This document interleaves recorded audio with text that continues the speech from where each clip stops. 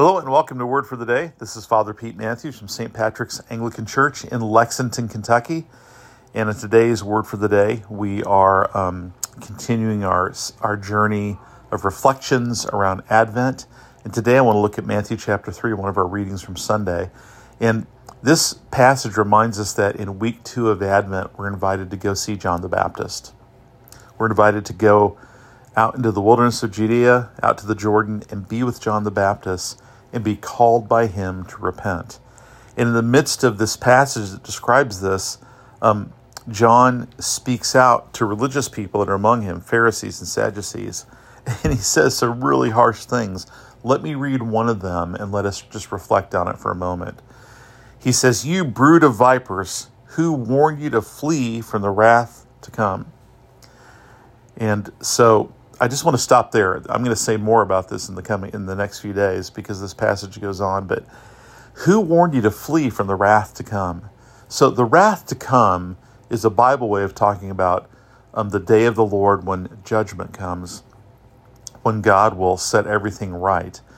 And there's at least two aspects to that. One is that which is wrong is set right and the world becomes a just place. But it's also a point of accountability.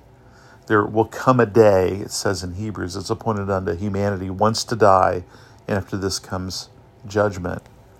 So there's judgment coming. It's described different ways in the Bible, and they aren't exactly all the same. So I think there's an element of it that goes beyond what we can sort of grasp now. But the key point is there's coming a day when God will issue forth judgment over all people.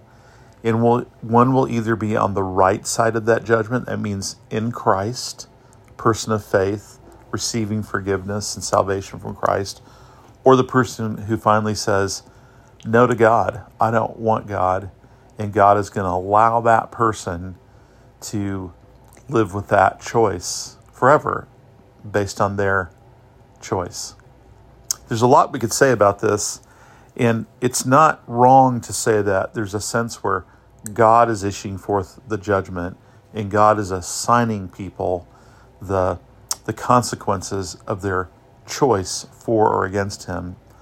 But in a deeper sense, as C.S. Lewis has said, the door to hell is always locked from the inside. In a deeper sense, God's wrath is really what comes on those who choose to say no to God forever, finally and fully. No, God, I don't want you. No, God, I want to be in charge. No, God, I don't care how good heaven is. I don't want to be there.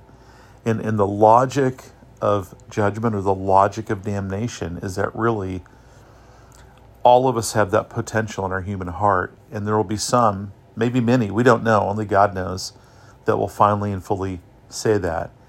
And Jesus warns us to not be part of those folks.